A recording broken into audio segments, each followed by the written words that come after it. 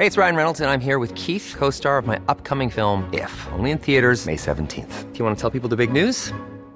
All right, I'll do it. Sign up now and you'll get unlimited for $15 a month and 6 months of Paramount Plus Essential Plan on us. MintMobile.com/switch. Upfront payment of $45 equivalent to $15 per month. Unlimited over 40 gigabytes per month. Face lower speeds. Videos at 480p. Active Mint customers by 531.24 get 6 months of Paramount Plus Essential Plan. Auto renews after 6 months. Offer ends May 31st, 2024. Separate Paramount Plus registration required. Terms and conditions apply if rated PG. It's infanticide masquerading as war, and genocide. Joe Biden and crazy killer Kamala have already managed to kill thousands of women and children through the agency of Benjamin Netanyahu. And they want more. The US Navy has steamed into the Eastern Mediterranean, including 2 aircraft carriers. What could possibly go wrong off the offshore batteries of Hezbollah? The British Navy is on its way too, though unable to police the English Channel. It's out there in the Eastern Mediterranean. So is the German Navy, which just arrived in Larnaca in Cyprus. So are the Dutch Marines. Netherlands have got Marines. Who knew? Winston Churchill and the boys in Dunkirk would have been very grateful for those some 85 or so years ago. Are we headed into World War III? Well, I did tell you that I have made the journey from the Israeli-Palestinian village of Megudu, which is the new name of Armageddon, to the fence at Gaza many times. It's less than 100 miles. Are we all now headed to make that in the opposite direction? We'll be asking some really distinguished and expert voices on the show tonight and taking your expert questions and contributions on telephone lines. I'm not going to announce the telephone lines tonight because, first of all, you should already know them. Second, they'll be on the screen. And third, it takes too much time. So get your call in now. More than 300 people did on Scott Ritter's brilliant stand-in performance on Wednesday, and 3,100,000 people watched the mother of all talk shows over the last 7 days. How about that then? I'll be on air for the next 2 hours. It will be, I promise you, the mother of all talk shows. You are listening to the Mother of All Talk Shows podcast with George Galloway. Well, I'm back, though in unfamiliar territory and with some new paraphernalia made necessary by the fact that a funny thing happened to me on the way to the studio, namely that it disappeared, or rather, it was no longer available. And so I'm deeply grateful to my good friend Faisal for making my appearance on this show possible this evening. I want to say a big thank you to my friend Scott Ritter for an absolutely barnstorming stand-in performance on the show on Wednesday. I was in a country that I wouldn't have been able to broadcast freely from, and I'm never prepared to broadcast other than freely. Never prepared to say anything that I don't believe in, and always insisting on telling my truths. I couldn't do that, so Scott Ritter did it for me, and the audience figures prove that he was a huge success. There are many stars being born in this horrific period that we are living through, and I'm going to touch on some of them over the course of this monologue, but turning to the most important issues first. Thousands of women and children have now been murdered. They didn't die, BBC, they were killed. In fact, they were more than killed. They were murdered. They were murdered as a deliberate act of killing. And when I hear Western politicians, to whom I shall turn in a minute, say that Israel can be relied on to do its best, everything it can, said a British government minister on television this morning, to avoid civilian casualties, I've got to wonder at how they can keep a straight face, because the rest of us in our hundreds of millions have seen the precise opposite over the last 2 weeks. You cannot avoid civilian casualties when you bomb a residential building. You cannot avoid civilian casualties when you bomb a hospital. You cannot avoid civilian casualties when you bomb a marketplace. You cannot avoid civilian casualties when you rain down almost 10,000 bombs in the course of 2 weeks. It is impossible to avoid large-scale civilian casualties if you fight like that. If you want to fight Hamas, Mr. Netanyahu, why haven't you sent your army in to fight like men on the streets of Gaza? Why are you fighting this coward's war, raining down indiscriminate devastation and mass murder on innocent and completely defenseless women and children?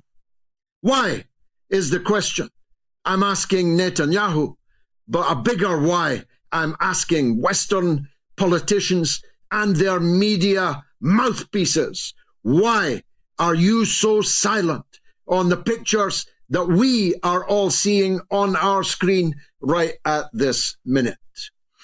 I have 5 young children, 6 children altogether, 5 young children and 5 young grandchildren. And when I look at the children being carried out, charred corpses, burned to a crisp, oftentimes beheaded by the sheer violence of the terrorism that is raining down upon their heads, I think of my children, don't you? When I see their mothers lifeless, carried from these burning buildings, I think of my own children's mothers, don't you? When I see old ladies killed by bombs from the world's most terrifying armaments, the most powerful military aircraft known to man, I think of my own mother, don't you? Well, our leaders do not, apparently cannot. The one thing that distinguishes humans from animals, and we are all humans, not human animals. Some are not children of a lesser God.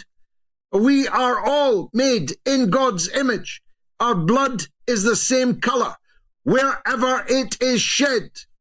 The one thing that is said to distinguish humans from animals more than any other thing is the quality of empathy, of imagining that what's happening to someone else was happening to you. As Jesus himself said in that very land of Palestine, do unto others as you would have them do unto you. Isn't that a human characteristic that has been entirely lost over this last couple of weeks? I believe it has. And it reveals some real darkness, some real satanic, evil darkness in the human soul, at least the human soul of the most powerful people in our countries, in this so-called Western world. We're used to them being hypocrites, but this is off the charts of hypocrisy. Someone needs to come up with a new word for hypocrisy. Everything that they said that they stood for, everything that they said that they fought for and were ready to fight for has been entirely abandoned, at home and abroad. Let's deal with the less important. At home, it's less important because nobody's died yet. But did you think that you lived in a country where a police officer will come to your own door and tell you to take a flag that's hanging from your own window down because of the offense that it might give under the law? Because that's what happened in England in the last couple of days. Now you know what to do when you can't get a policeman to come out, when your car's been tanned, your window's broken, or there's been a burglary at your house. Don't bother dialing 999. Just hang the entirely legitimate flag of Palestine out of your own bedroom window, and the police will be there pretty damn quick. Did you think that you lived in a Britain where an ambassador of the crown, a man that we call Your Excellency, in protocol terms, the equivalent of a cabinet minister, the Honourable Craig Murray, was held by the police at Glasgow Airport, held under the Prevention of Terrorism Act for precisely 59 minutes, because if they'd waited one more minute, the Honourable Craig Murray would have been entitled to have his solicitor present for the questioning. The Prevention of Terrorism Act, a British ambassador. Actually, there's been plenty of British ambassadors involved in terrorism in the British Empire over the last couple of centuries, but Craig Murray sure isn't one of them. They asked, you want to know what they asked him in that 59 minutes?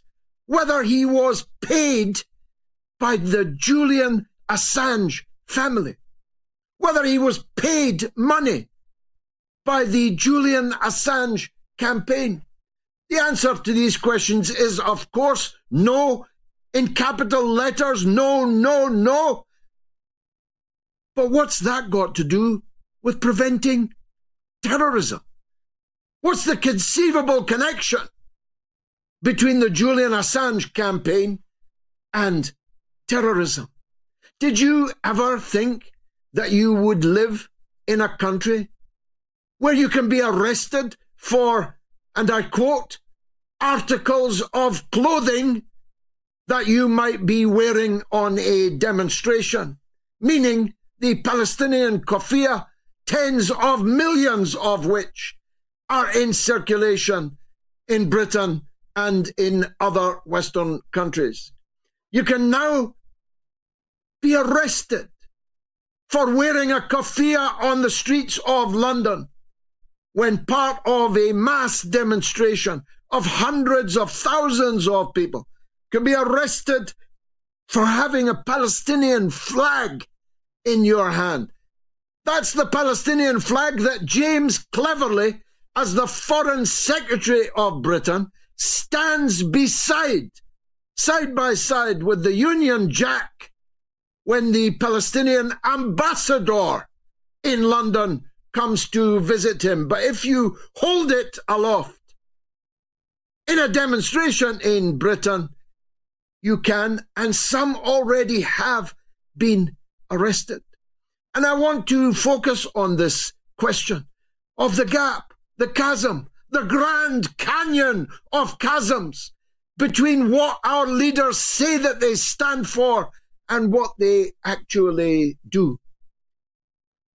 We live in a country, so do you, where you get no platformed in a university for saying a hearty word, where the adventures of Tom Sawyer and Huckleberry Finn are withdrawn from the syllabus because there are words that now seem offensive from 100 years ago.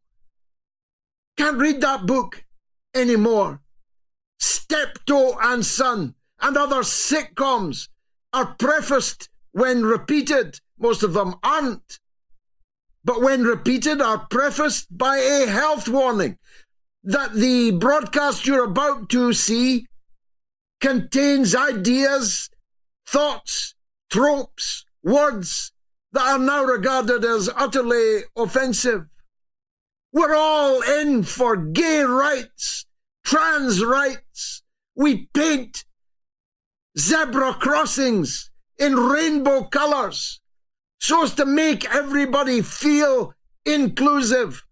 We're all up for trans rights, the right of a man to identify as a woman, and everyone has to treat them as a woman, or you will face arrest, conviction, and possible imprisonment for refusing to accept that burly 6'4" Boilermaker with biceps that would choke a horse is not, in fact, Sybil from accounts. In fact, the United Nations put out, in the midst of all this carnage, a meme that said, trans lesbians are lesbians too. Are they? I don't know. I don't even want to know. I don't even want my mind to go there. A trans lesbian is a lesbian too, said the United Nations in the middle of a war in which its Secretary General has never got once off his arse, never got on one aeroplane to try and bring about a ceasefire. You see the point I'm making here? We're all for kindness. Our children are taught kindness. They're given certificates for kindness in our schools. And yet all the while, our rulers are massacring children. We talk about protecting children from nonsense and pedophiles whilst we're killing children. And don't say it's not we, it's Netanyahu. Netanyahu could do nothing if it were not for the money and the weapons, the diplomatic support, vetoes at the United Nations, and the massive propaganda resources placed at his disposal by Western governments. So it's not Netanyahu. I always knew he was a killer. It's the killers in the Armani suits in Western capitals that are my main target.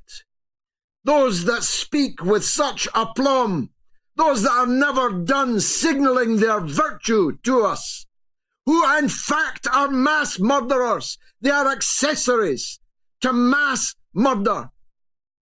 And now, not content with giving Netanyahu all the wherewithal to kill all these children and women, we're sending our own soldiers and sailors into the battle. The United States has got a full battle group in the Eastern Mediterranean. So do the British. The denuded, decrepit, stuck together by tape Royal Navy, which cannot stop thousands of people a week coming across the English Channel in dinghies, has been spared domestic duties and sent to the coast of the Lebanon instead. The German armed forces, what could possibly go wrong? The German armed forces are now in the Eastern Mediterranean, polishing their jackboots and getting their rifles ready in the former British colony of Cyprus, Larnaca to be precise. And the Netherlands has sent 300 Marines. Who knew that they had an army? As I said earlier, they didn't stand for 24 hours, thus trapping hundreds of thousands of our men at Dunkirk. Not 24 hours, but now they've got an army and they've sent it to the Eastern Mediterranean ready to fight Johnny Arab on behalf of the empire. It makes you sick to the pit of your stomach, the hypocrisy of these people. Hypocrisy is such an inadequate word for the level of cynical depravity in which our rulers are involved. And it's about to get very much more serious. By the time we are off the air, a ground offensive may well have been launched in the Gaza Strip, where 2.2 million Palestinians simply cannot escape what's happening to them and what may be about to happen to them. Muslims and Christians. Do you remember how we all cried over Notre Dame? All the faithful cried, me included, when we saw Notre Dame Cathedral in Paris in flames. Last week, Israel destroyed the third oldest Christian church on the earth. more than 1,000 years old. In the Gaza Strip, Palestinian Christians hiding in it were massacred. Did you hear a single cheep from a single Christian cleric? Did you hear a single cheep from these holy Joes wearing their Bibles on their sleeves? Did you hear a single voice from what we used to call Christendom raise any protest at the massacre of the people of Jesus in the Holy Land itself? But wait, a ground attack, maybe tonight, by the Israeli armed forces, will not go unanswered. China has just sent 6 warships into the Eastern Mediterranean, and Mr. Lavrov has just arrived in Tehran. Wouldn't you like to be a fly on the wall at that meeting? Because I'm here to tell you, and I think you know, I know this region and this issue very well indeed. That's why I'm never on the mainstream television. Who would want to, with audience figures like we have? I know this area well. First of all, if and when this ground attack begins, the Palestinian resistance will meet it stiffly, and casualties hitherto undreamt of by the state of Israel will be sustained in the fight between the piles of rubble that once were houses. It can no longer be house-to-house fighting because all the houses are being destroyed, but it will be rubble-to-rubble fighting. And these Palestinians have nowhere to run and nowhere to hide, and they will stand and fight. And in the tumult of that resistance, the friends of the Palestinians around the world will not be idle. They will not be silent. Me, I'll be protesting on air, on social media, on marches. Millions will. But others will take up arms to come to their assistance. First and foremost, from Lebanon, from the Lebanese resistance. And they're 100 times stronger than the Palestinian resistance.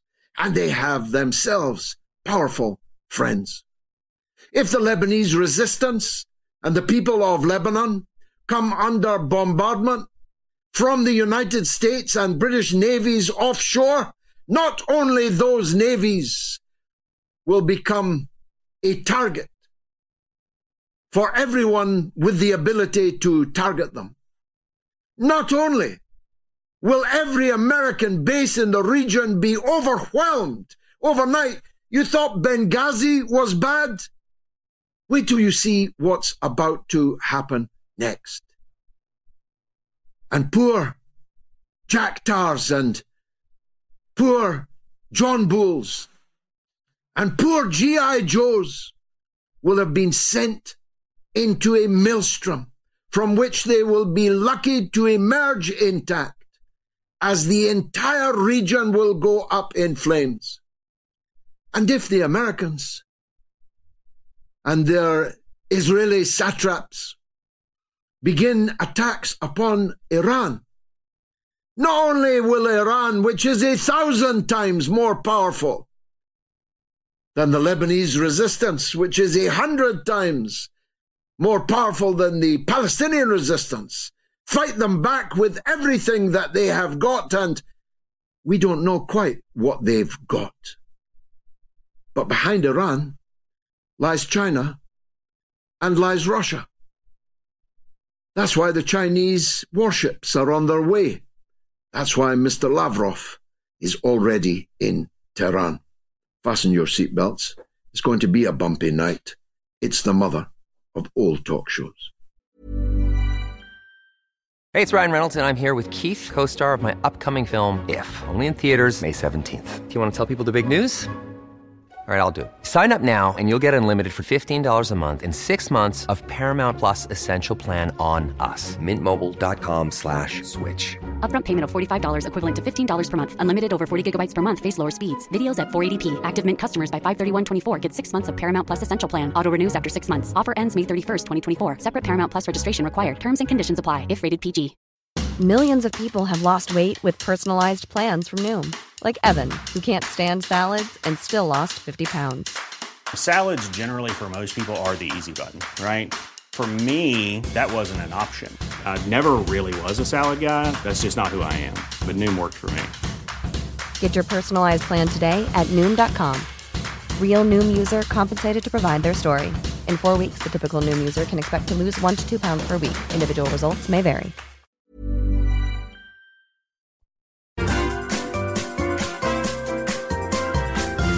You are listening to the Mother of All Talk Shows podcast with George Galloway.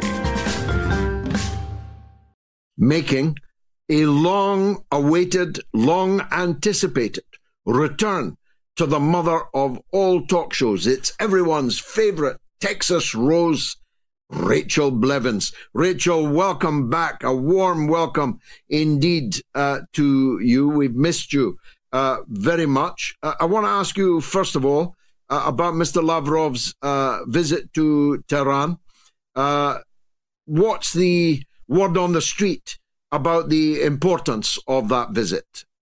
Well, thank you, George. It's always good to be back. And, you know, it's interesting to see the way that things are shaping up right now, because I know over the last year or so, we've been talking about this increasingly multipolar world where you have countries like Russia and like China playing a big role. And it's not just about the United States bossing around the rest of the world and deciding which country goes to war and which government is overthrown.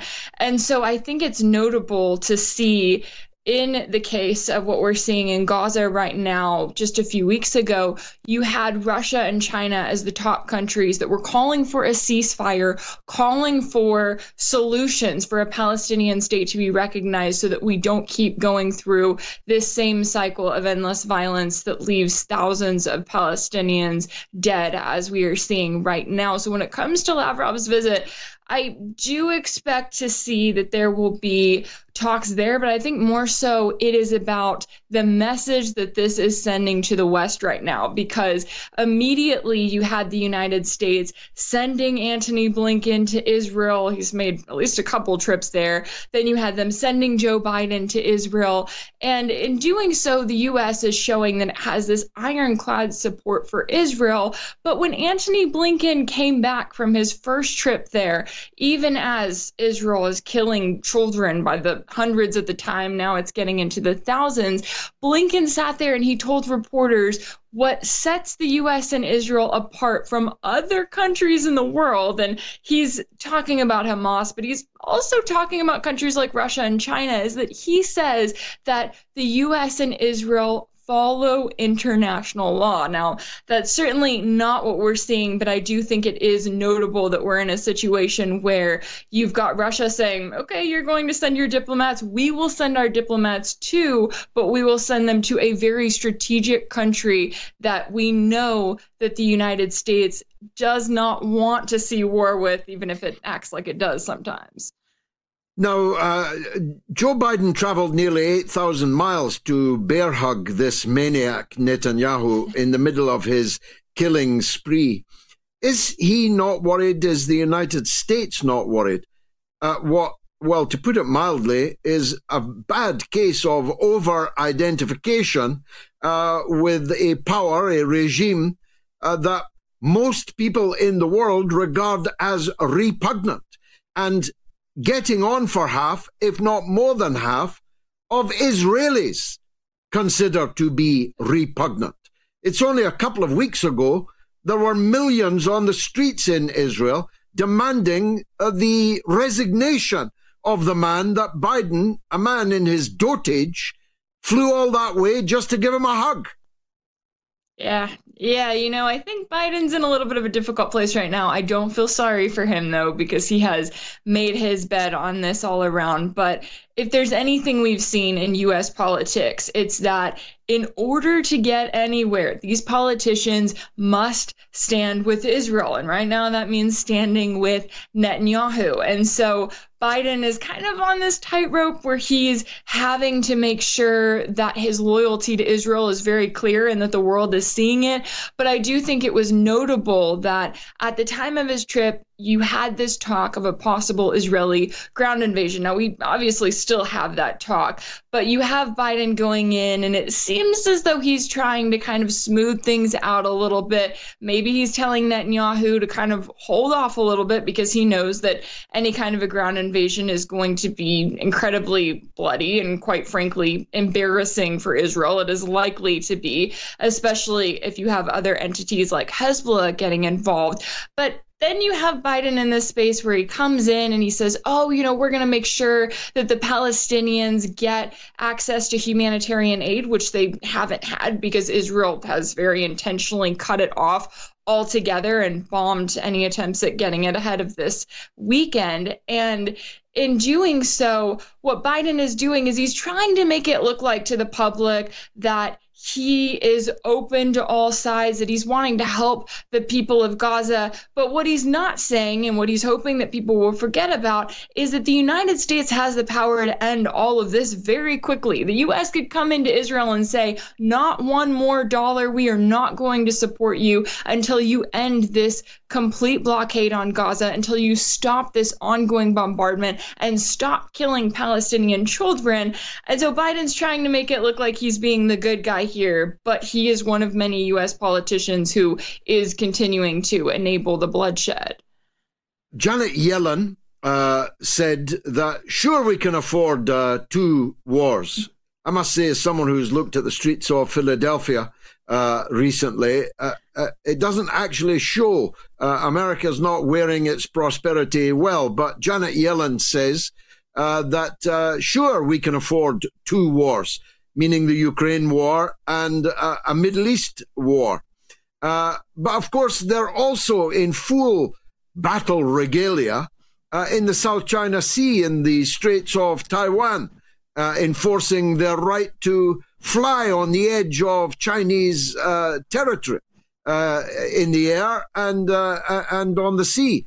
The prospect is not 2 wars, but 3 wars. Because, of course, Iran and China and Russia are all allies with each other. Is Joe Biden serious that America can afford, not only afford financially, but can prevail? Because he says there needs a new world order. This one's run out of gas, he says. And America and him are the people and the man to build it. Are they serious, Rachel?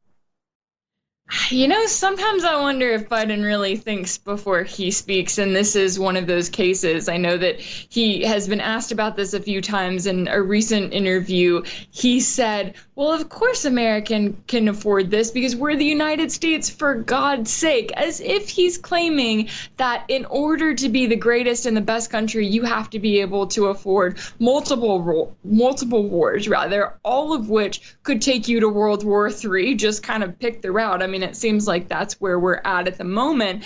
And then you've got Treasury Secretary Janet Yellen doubling down on this, claiming that the U.S. can afford this. Now, it's interesting if you look at it, because on one hand, when it comes to the money, sure, they can print as much money as they want to. But when it comes to the actual weapons and military readiness, the U.S. military is already struggling as is, trying to keep up with the demands in Ukraine, because the U.S. is still trying to support Ukraine.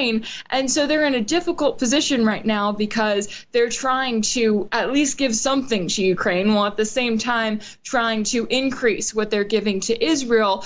There's no way that the U.S. can handle all of this, especially when, as you noted, you've got countries like Iran, China, and Russia that are all allies with each other. So they are going to be helping each other out. So the road that the U.S. is going down right now is incredibly destructive. It makes you wonder if Joe Biden is actually thinking past his current term, if he's thinking about whether the United States will continue to exist in the next decade, because this reckless road that he's on, where he speaks from the Oval Office and he talks to the American people and he says that he needs Congress to approve $105 billion.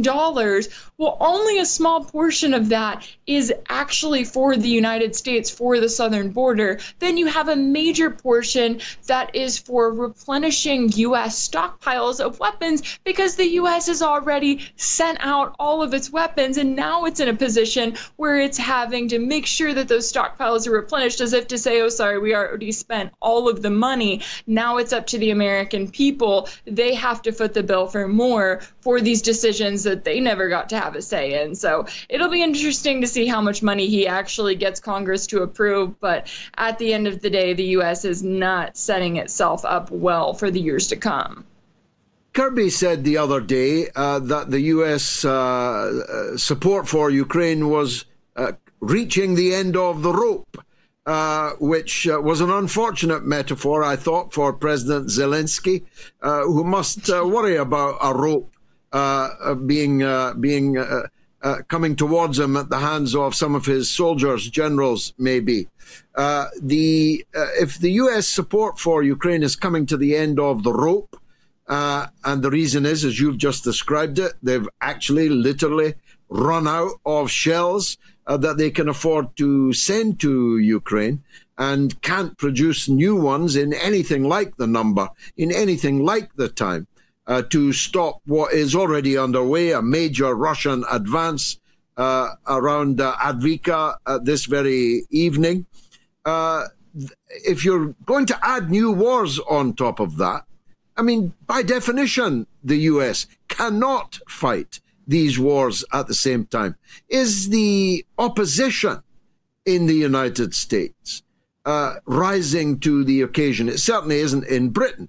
The opposition outdoes itself here in being worse than the government, and that's pretty bad. I mean, it's only a few weeks ago the Republicans were telling us that Joe Biden was a chiseling crook as part of a crime family, and that his embarrassing mental decline was humiliating for the US on the world stage. But now they look ready to follow this aging imbecile to the end of the earth. How did that come about? Yeah, I think unfortunately we were in this position where you had members of Congress who were looking at Ukraine specifically, and they were saying, why are we giving Ukraine a blank check? Clearly, the United States is not winning in Ukraine. Clearly, Ukraine isn't winning either in this ongoing proxy war with Russia. But they're asking, why did the U.S. get into this situation where they thought that they were going to see the fall of Russia with all of these sanctions that they put in place, with this huge campaign that they mounted, which did not involve direct support from the U.S. military, but involved a number of other fronts of going after Russia? Well, that clearly didn't work out. Russia is doing just fine, and it's also doing just fine in this ongoing war that is still going on. So you have those members of Congress that look at this. They look at someone like Zelensky, who is not grateful. He just constantly asks for more and more of the West, or rather demands it than actually asking it. And so you had some pushback where Congress was sitting there and saying, okay, we need to rethink our foreign spending. And then Israel came along. And unfortunately, many members of Congress, many politicians, whether they're on the left or the right, they seem to almost get a bit of a cloudy head when it comes to Israel. They don't think straight. They do not look at this situation, and they don't say, well, hey, wait a second, Israel has been occupying these Palestinian territories for years. They have been controlling everything that the civilians there are able to access. They've been targeting and, carrying out attacks against these civilians. Instead, they just look at it as if Israel is some singular entity and it is being attacked from all sides, and that is the only thing that should be considered. And so now you have a situation where you've got Congress saying, well, we must do whatever we can to help Israel, and they are blind to any sort of logic in this situation. And that's why you have Biden coming along and saying, okay, well, here's what we'll do. We'll take foreign aid for Ukraine, which he wants,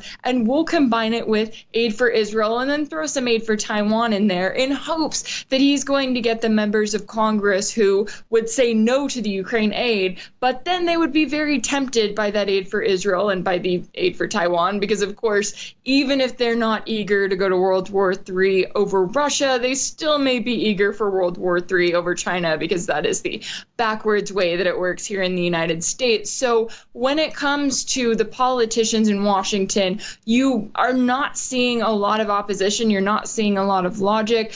But I do think that there is at least some logic among the American people. They're starting to see it on their ends and starting to ask questions. And of course, the hope is always that that logic will spread before it is too late. I mean, I've been doing this a long time, and I've spoken coast to coast, north to south in the United States on the Palestine question. And I've never seen anything like the levels of support for the Palestinian cause in the U.S. as we've witnessed over the last couple of weeks in Los Angeles, in New York, but also in many less likely quarters also. And heroically, I should say, in oftentimes led by Jewish Americans, whose heroism, courage, in the face of the onslaught that they receive as a result, will write their names in the stars. Some of our very, very finest people in the world are American Jews, and even Israeli Jews in their thousands are protesting this, even soldiers in the armed forces. Is it possible to say that Israel is losing the public relations battle, even in the United States? You know, I think we're getting to that point. And I think if you go back to October 7th, when Hamas carried out the initial attack, obviously you have many Americans who are going to trade their Ukrainian flag for an Israeli flag, and they are going to speak out in support of Israel. But then when you had Israel's response and everything we've seen from it, you know, you're seeing thousands of civilians being killed. You're seeing just horrific images and videos all across social media. When people see that and they see the reality of that, they start to ask questions about, okay, why is this happening? Why are these civilians being targeted? And I agree. I think this is one of the rare times where, you know, especially comparing it to what we saw back in 2014, it seems as though now there seems to be more of an awareness about the Palestinian people, about what they have been through and what they're currently going through. And you've got people that are starting to question that unwavering loyalty to Israel. And you're right, we notably had a massive rally happen in Washington, D.C. this week that was actually led by the group Jewish Voice for Peace. You had thousands of people come together. Several of them were arrested for protesting in the U.S. Capitol, protesting peacefully, notably. And what I noticed about that was that it got very little media coverage. The mainstream media didn't want to talk about it because it didn't fit their narrative. They could not fathom of Jewish people in the United States saying that they wanted to see a ceasefire in Gaza, saying that the Palestinian people deserve to have rights, and calling on the Israeli government to stop committing genocide. Because it didn't fit that narrative, then it suddenly wasn't worthy of being talked about. But at the very least, it was widely talked about on social media. And it's things like that that give people the opportunity to see just how heavily the mainstream media carries a certain narrative and the results from it, and the people who suffer because of that, because they're not getting information that they need to be getting. So at the very least, now we do have wide-ranging social media, and it seems like more information is able to get out than we've seen in the past. Rachel Blevins, still a star. Thanks for coming back on the mother of all talk shows. Very lovely to see you again. The poll update is, could the Israel-Gaza war lead to World War III? And the answers are yes, 84% on Telegram, 76% on Twitter, 78% on the YouTube community poll, and 84% on the YouTube. Have your say. A short break, and then it's Andy with the first call of the evening from North Wales. Stay tuned.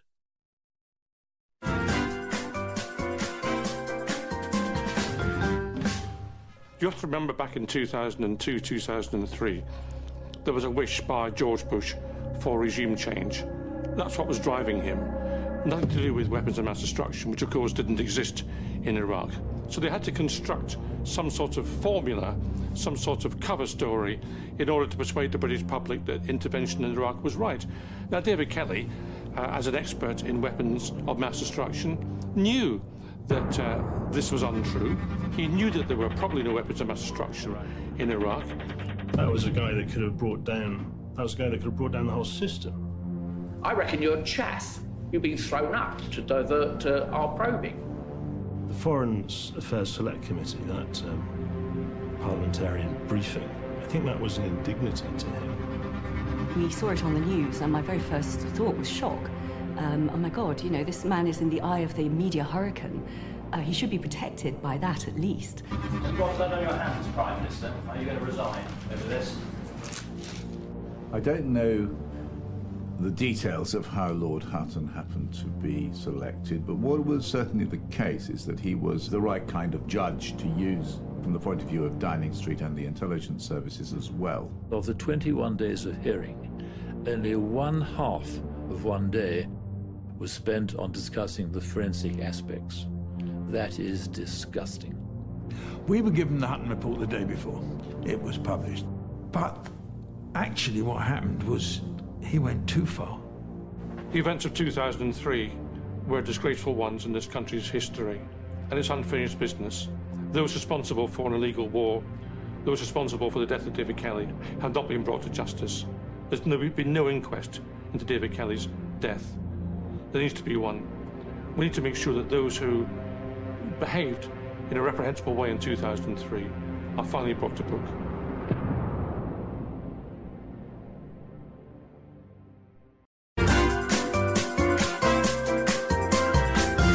You are listening to the Mother of All Talk Shows podcast with George Galloway.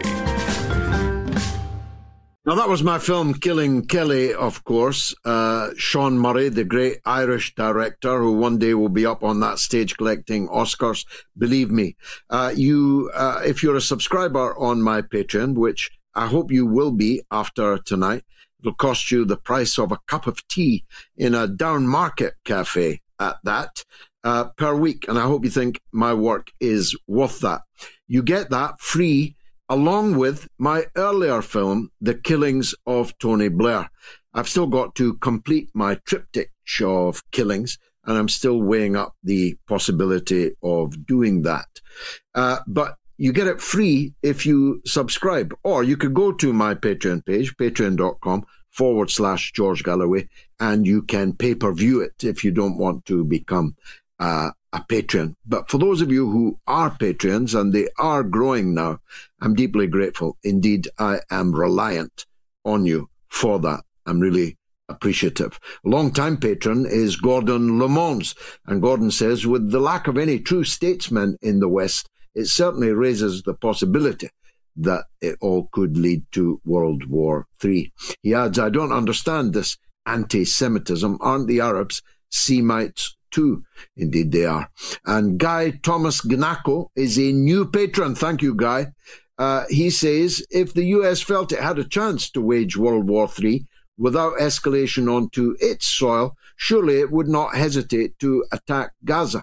The US, Israel, is weighing the balance of forces at play, and the odds against them are way too high. That's the only reason why this conflict will not escalate into World War III. There's a fair number of people think that way, Guy. Hafsa, who's a Moats legend, that's the highest form of Moats personality, says it's amazing to see the support around the world for Palestine. Humankind serving humankind. Sadly, we, the people, are speaking, but our governments are not listening, just like Iraq. Thank you for being the voice of the voiceless. Thanks again for supporting me. Please support me on patreon.com/George Galloway. Suleiman Ahmed is a distinguished academic, an investigative journalist, and an author and political commentator. And he's been busy this last few weeks, and boy, has he turned over a scoop or two? Mr. Ahmed, thank you very much indeed for joining us. Start by giving us your top 3 or 4 statements of dubious credibility right through to the outright hoaxes that you have managed to expose over this last period.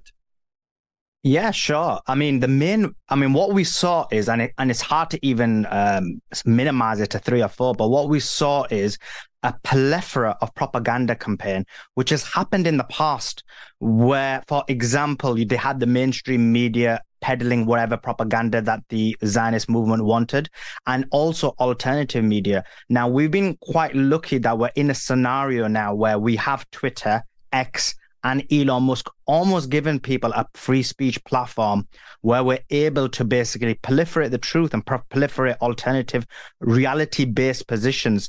And despite the fact that Elon Musk does engage with a lot of Zionist accounts and them trying their best to censor people like myself and others who are debunking these, he's not kowtowed to their demands, so I give him a huge amount of credit for that. Now, the biggest hoaxes are, first of all, we started with the 40 beheaded baby story. The claim was immediately after Hamas did what they did, that they basically beheaded 40 babies. And the reason why they did that was because they wanted to use that in order to basically genocide the entirety of Gaza. Because what can be more horrific than the beheading of 40 babies? And then what happened was, you had a scenario where basically the reporter that initially, and I did write a thread on this, but basically a reporter that initially claimed it backtracked. A second reporter who claimed it deleted her tweet. And basically the Israeli army had told alternative media, so it was a Turkish news channel and various others, that they'd never seen any beheaded babies. And one of the main sources that was reporting about it was, for example, I-24 News, which is a Netanyahu-run channel and has connections. The Egyptian owner of it has connections to Netanyahu. And so when I investigated it, all roads led back to Netanyahu, and he was the only person who propagated this. And then you saw over time them starting to backtrack. They had the president of the United States firstly claiming that he saw it and then immediately backtracking from it. You saw CNN claiming that they'd seen it and then immediately backtracking from it. And so finally now the IDF are basically claiming, and on Twitter Spaces as well as in terms of tweets, that, why are you asking for 40 beheaded babies? Even a baby dying is bad enough. But then we've just recently had a Haaretz report, which is an Israeli newspaper, that has given figures of the first 670 people who have died from the Israeli side, and 0 are babies at the moment. Now, obviously, now that we've all made or highlighted it, I'm guessing they'll start increasing that number from 0, but at the moment it's 0. So this is the level of propaganda that was caused, and we were only able to debunk it because of Twitter and X, and because we had a free speech platform. The second major one was the hospital bombing, and it was a bombing of a hospital, of the Baptist hospital. It's a Christian hospital, and it basically had 400 patients and 12,000 people, because a lot of people went to seek refuge in there. So some people were inside the hospital and some people were outside the courtyard of the hospital. Now, this regime is used to bombing hospitals. They're used to bombing schools. They're used to bombing places of worship, such as the church that they bombed just recently, where the former libertarian congressman's family passed away. They initially claimed that didn't even happen. And so you had a scenario where they did it. And remember, 2 days before, they had warned, multiple times they had warned this hospital that they were going to bomb it. And 2 days before, they'd actually bombed it, causing damage and injuries. And then the administrator of the hospital came out on Facebook and made a plea, please stop bombing our hospital. And then a further post saying, look, this is our location. Please give us sanctuary. Stop bombing us. We have patients. We have people injured. We cannot basically relocate them. But they didn't care. And they bombed it. And for them, it's just normal. Bombing hospitals is normal. But the difference here was there was an outrage. And so because there was an outrage, that's when their decision-making changed, because initially the spokesperson Israeli spokesman, digital spokesperson, Netanyahu's own man said, confirmed that they'd bombed the hospital, but then immediately they start backtracking. And what they did was, because what happens with the Israelis is they've got intelligence people working on throughout various aspects. So they pay people on the bottom level. So people are paid for posts through various outlets such as Influenceable, through Prager University. And then people are paid for posts. But then you have these Zionist-linked people or intelligence-linked people. So as an example, the main person they used to claim that it wasn't Israel was an OSINT account, OSINT Intel. And that account is actually linked to intelligence. It's CIA intelligence. So again, you see where all of this alleged debunking comes. But then luckily we all came along, as well as Al Jazeera, as well as Channel 4, I have to give them credit on this specific one, who demonstrated unequivocally based on location, trajectory, sound, and the fact that I believe was an airburst that was used, that it was basically Israel who, without a shadow of a doubt, or unequivocally, obviously you can never have certainty, but almost certain that they did it. Yeah, let's examine one of them, the most significant one. The 40 beheaded babies belongs in the annals of blood libels with the gravest of consequences. And this was repeated by some of the most powerful people in politics and some of the most powerful people in media. Andrew Neil, formerly a friend of mine, repeated it ad nauseum. With the weasel words, it's increasingly likely that it's true. I had to block him, so I don't know if he has ever acknowledged that it is increasingly likely that it was fake, because I couldn't, as Elvis Costello might put it, I had to turn out the big light. I couldn't bear to see him this way. Joe Biden himself said that he had seen pictures of these 40 beheaded babies, only for his officials within minutes to brief everyone that actually he hadn't seen it, but that Netanyahu had told him that it was true. I'll tell you why they did that, Mr. Ahmed. They did it because they knew that they were in the process of and intensifying the beheading of far more than 40 babies themselves. Because if your head is blown off by a rocket or a bomb that rocketed your house or your hospital or your church or your mosque or your marketplace or your street, you are a beheaded baby. And they knew that they were doing so and would be doing so. And so they got their retaliation in first. Isn't that right?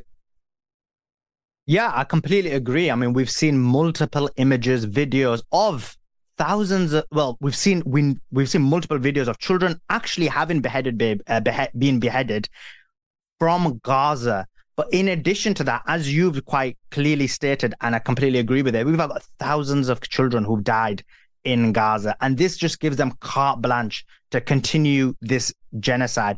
But I do believe that if this had not been debunked, if this had not been proven to be a fraud, and this was done on social media, what would have happened was this would have given them carte blanche to complete a much more significant massacre, genocide. So this was almost a form of saving those people where they have been genocided, but not to the same extent. Like they would have just completely destroyed Gaza. Well, I mean, if someone had beheaded 40 babies from the Palestinian side, it would have been one of the most monumental crimes, almost unimaginable, indescribable, and utterly condemnable in this life and in the next life. Lying about it, inventing it, is a pretty big sin itself, isn't it? It's one of the most horrific things, because just think about it. Just think about the images or the thoughts that come about when you make such a claim, the emotions that occur when you hear such a claim. So that was the reason for it. It's because you want to manipulate the public. And what's the best way to manipulate the public? Emotions. And what makes someone more emotional than an innocent child? And then to do such an horrific, evil act to such a child basically dredges up emotions. I was hearing on social media, they were saying CIA agents, military experts, people who are meant to be balanced. Well, they're not balanced. We know they're not, but they give the veneer of being balanced, who were literally saying that we're going to burn Gaza to the ground due to these beheaded babies. We're going to turn it into a parking lot.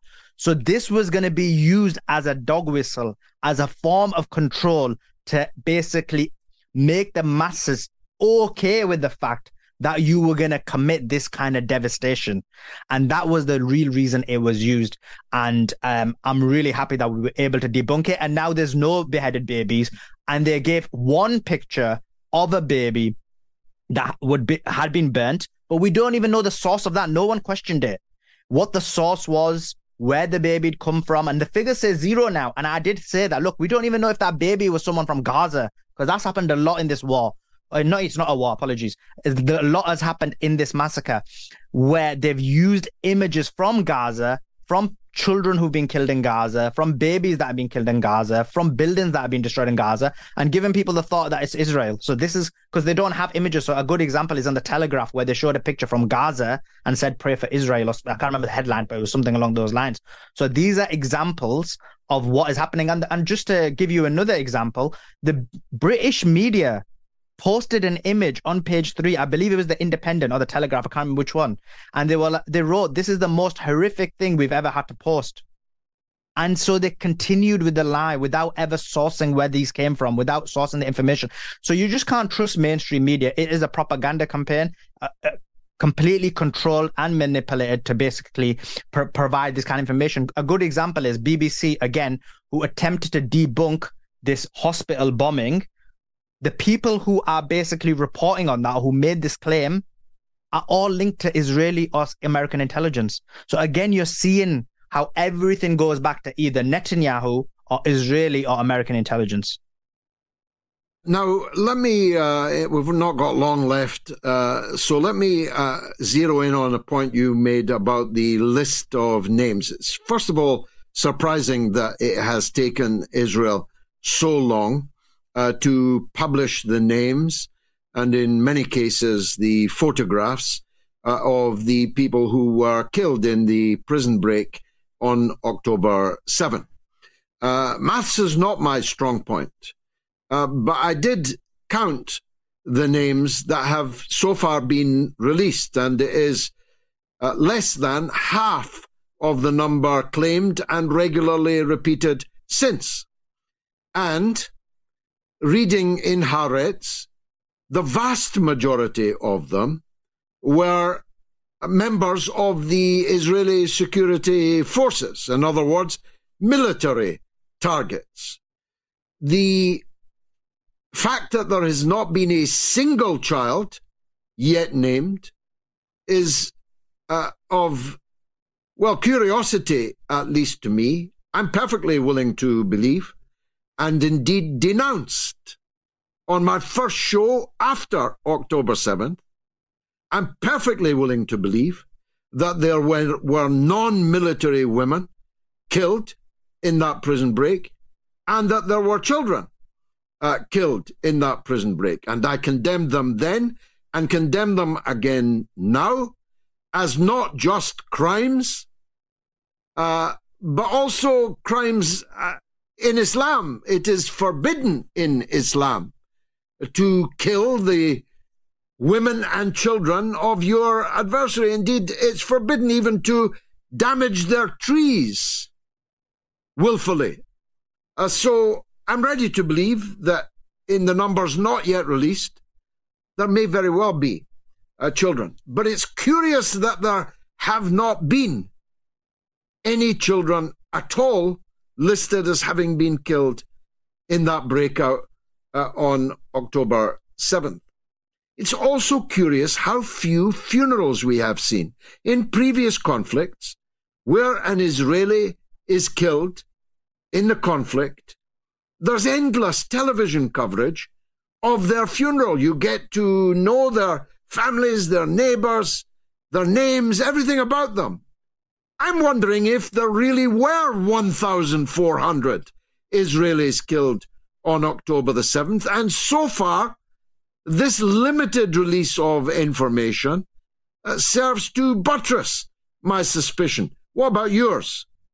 I completely agree with your basically your analysis in the sense of we need evidence. We can't just take these claims as being correct without looking at the data. So as an example, you said, and I completely agree with you, if any innocent person, their life has been taken or they've been taken incorrectly as hostages when they're not meant to, then I completely disavow that. That's completely unacceptable. But there's a lot of nuance to it. So let's take children out of it, because like you said, we don't know the data on the children, and the data does seem to suggest that we don't know the situation. But look, when it comes to women, yes, ordinarily there is a situation where women are innocent. You're not meant to basically do anything, harm them or whatsoever. But in Israel, it's quite different, and that's why we need to look into it. Remember, a lot of these women have served as part of the IDF. They are soldiers, and that's what makes it complex, because they're actually soldiers.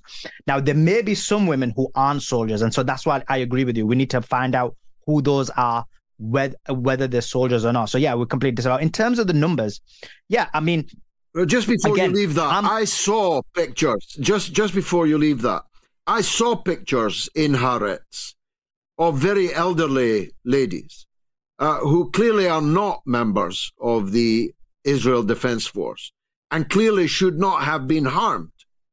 I completely agree with you. Yeah. So if there is any person who is, like you said, the elderly, the vulnerable, and are not soldiers, they should not have been harmed. I completely agree with you. So, and if that is the case, then for sure, I agree with that. But we need to look at whether that is something factual or what actually happened with those, whether they happened due to friendly fire, whether they happened from Israeli forces. We need to look into the information. And the reason I'm saying it is not that I'm trying to be sophistic or you apply sophistry.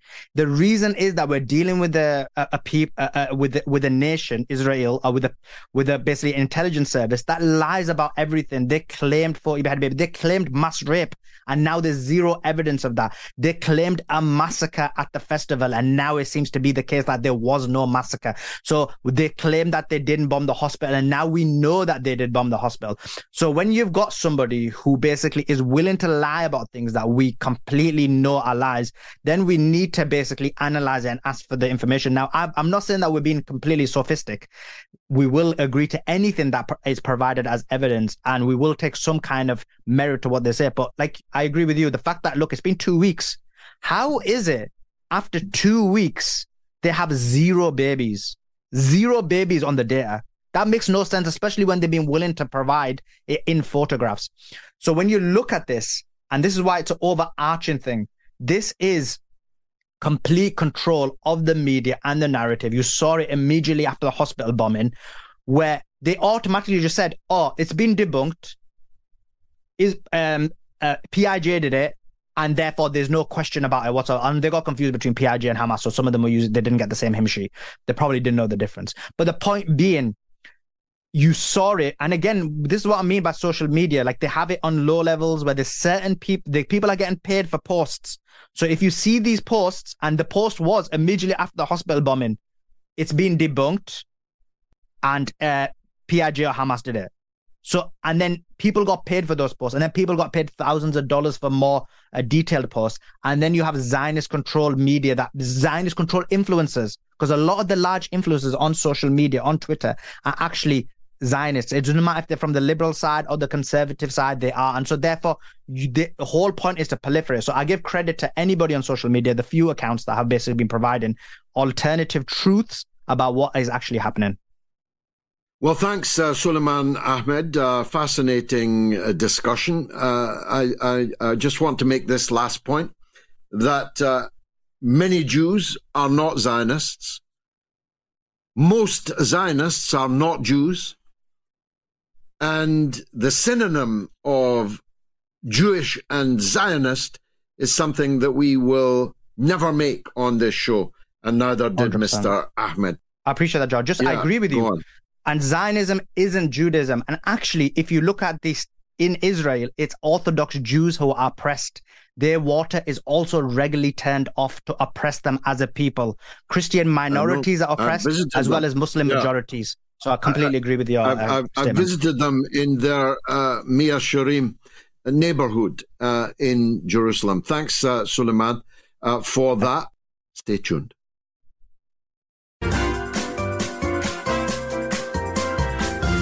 You are listening to the Mother of All Talk Shows podcast with George Galloway. Well, we couldn't get Marwan Barghouti because he's in an Israeli dungeon, at least for now. But we have got his son, the well-known journalist, commentator and activist, Arab Barghouti, who joins us on the Mother of All Talk Shows. It's an honor for you to be here, Arab. First of all, your summary of events over the last couple of weeks, if you will. Well, first of all, thank you so much for having me. I think to get into it, we're witnessing genocide live streamed on TV. War crimes are being taped every single day. And unfortunately, they are being sponsored and given the green light by the Western governments, such as the US, who wants to keep making the same mistakes again and again and again and getting into wars in the Middle East and, doing the harms that they've been doing for decades in the Middle East. The UK that unfortunately has given Palestine to the Zionist movement more than 100 years ago. And then in 1948, they supported the slaughter and genocide and ethnic cleansing of the Palestinian people. Or the EU, especially when we talk about France and Germany and these countries that claim the freedom of speech. And now we see how they arrest people and kidnap them just for wearing al-kufiyya and having the Palestinian flag. The double standards that they have with Ukraine versus Palestine. And this triggers many emotions for us because the West has always claimed to have the high values of freedom of speech, of independence and all of that. But when it comes to Israel, it seems like all of this disappears and it seems like the international law does not mean anything. Up until now, we lost about 4,800 martyrs in Gaza, on which 2/3 of them are women and children, like literal children, are being slaughtered in front of our eyes. And to look at the big picture, in my opinion, this is a real attempt to end and kill the Palestinian cause overall. Because if you really think about it, after 75 years of oppression, of occupation, brutal occupation, of apartheid regime, of arresting people, demolishing houses, killing people, ethnically cleansing, genocide, all that we're going through for 75 years, not since October 7th, like some people seem to think. And with all that, we still have in historical Palestine, we still have 7 million Palestinians that are resilient, that are staying in Palestine with all of that, and 7 million Jews, Israeli Jews at the same time. And I truly think this is representing a huge problem for Israel. So unfortunately, Israel is taking this chance and taking this and looking at this as an opportunity to ethnically cleanse and displace millions of Palestinian people to continue with their original Zionist project of controlling the whole land from the river to the sea. But I don't think that they expected to be faced with people like us, with people like the people that we see in Gaza. After all the killings, the thousands of losses, the homes, the buildings, everything, they're still literally protesting and supporting resistance with all of that, sending a message to the world that they would rather die in this land rather than to go away and go to another country. And what's very interesting to me is that I already see debates from American politicians, from European politicians, whether they should take Palestinians as refugees or not. I mean, how rude can you be to even discuss that? Because we're not leaving. And these people in Gaza, 70% of them are already refugees. So they are the grandchildren of the people that got displaced in 1948. So are they crazy? Do they think that we're going to be displaced again? Of course, we're going to fight back, and we're going to resist, and we're going to stay in our land no matter what. Why do you think Netanyahu hasn't yet begun his ground invasion of Gaza? And do you believe he actually will? Because every one of those demolished houses will be turned into a firefight. They can't fight house to house, but they'll fight from the rubble of each house to house. The military conquest of Gaza, where there will still be 2.2 million civilians there, and there will be resistance behind every piece of rubble. Do you think he will do it? Well, I think that the reason why they are bombing Gaza is that the Israeli government has always had a very clear message that they want to send us as Palestinians, and they want to send the word, which is the fact that your life is less worthy than the Israelis. And this is exactly why they are trying to send us a message that if you kill 1,000 of us, we're going to kill 10,000. We're going to kill 15,000. If you take one soldier, our soldier is worth 1,000 soldiers of 1,000 prisoners of yours. So I truly think that the message is clear and has been clear. It's an apartheid regime, so you're not going to be shocked when you hear these facts of how they think and their mentality. Now, when it comes to the ground invasion, I don't think that Israel is willing to sacrifice that. We're hoping for that not to happen. I really don't know if they're going to be that crazy and to go into Gaza on ground, because that's going to be a massacre for the civilians. And what we care about right now is the ceasefire, just for the safety of the civilians, just for the safety of the women and children and elderly people that Israel practices its biggest hobby in the world, which is slaughtering children and women.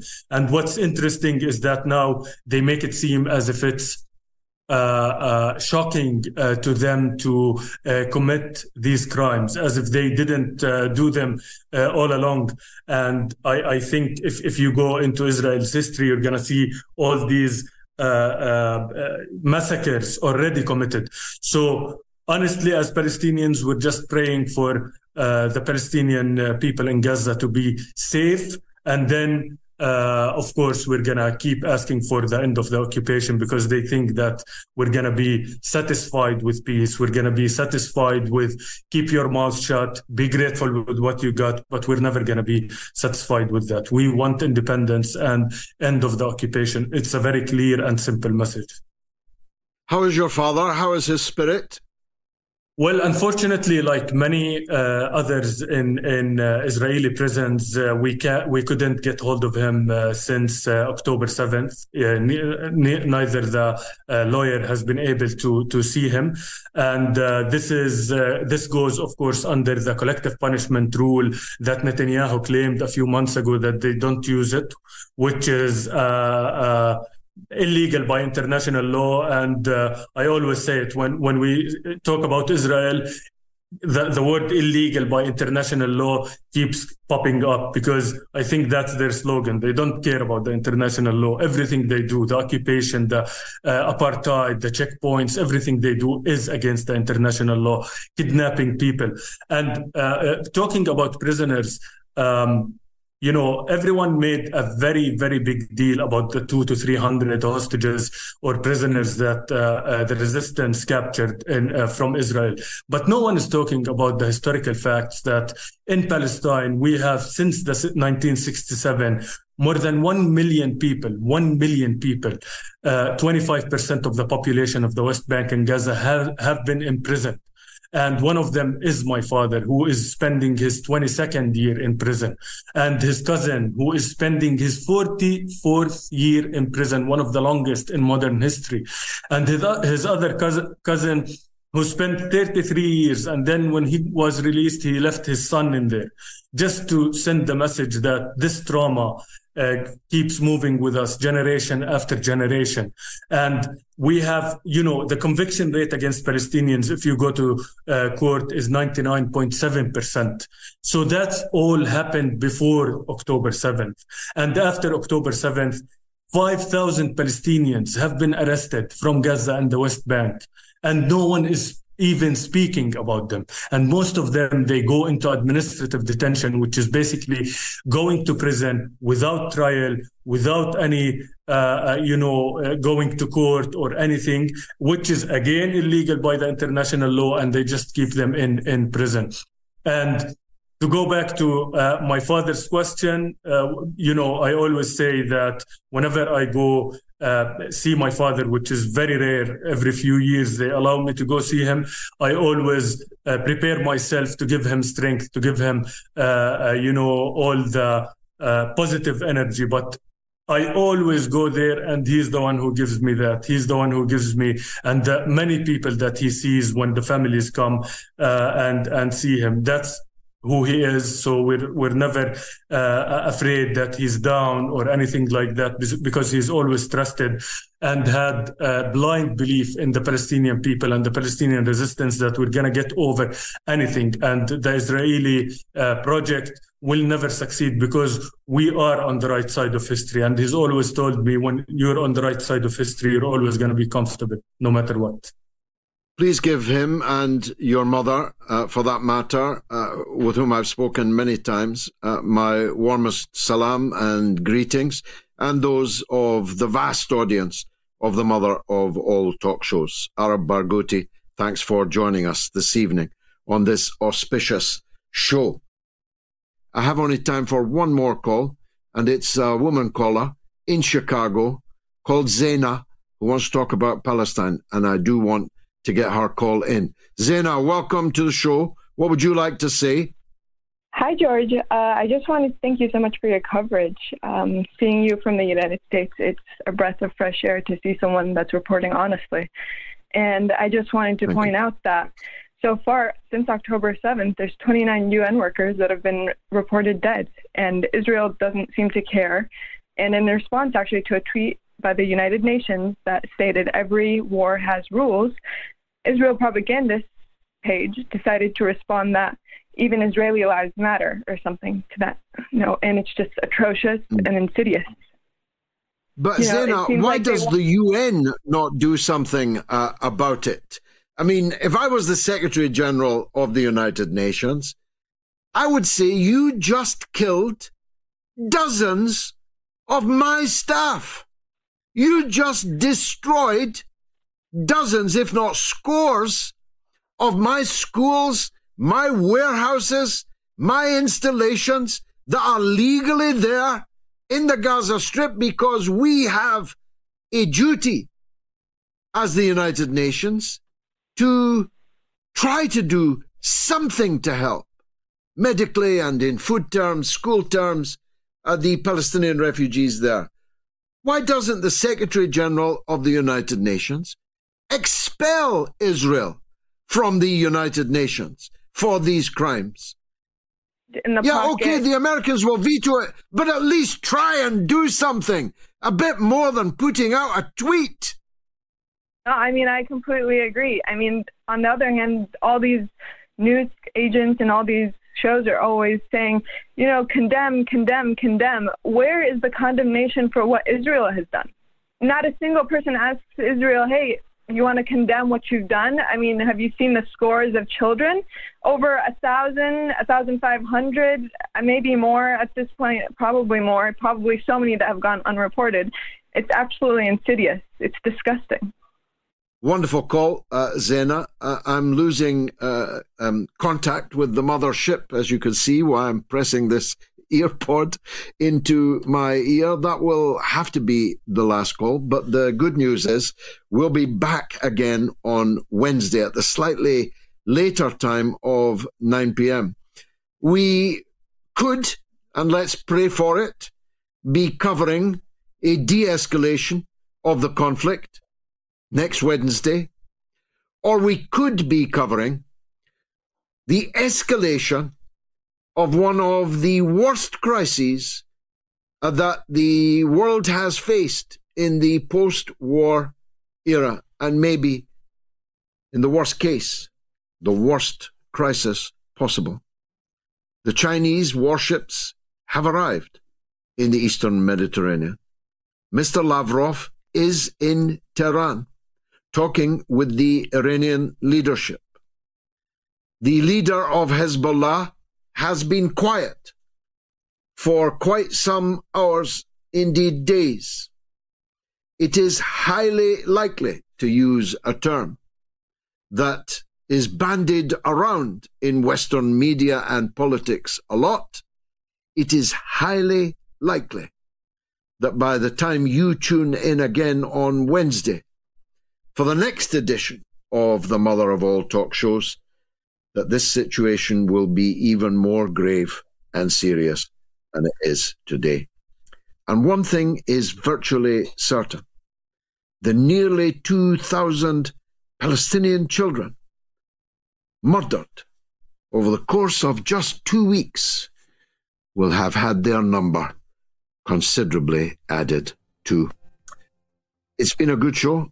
I wish it were longer and more frequent, but this is all we can afford to do. If you can help it, go longer, go more often, please contact me one way or another. I'll be back, God willing, on Wednesday. Thank you for joining with the Mother of All Talk Shows.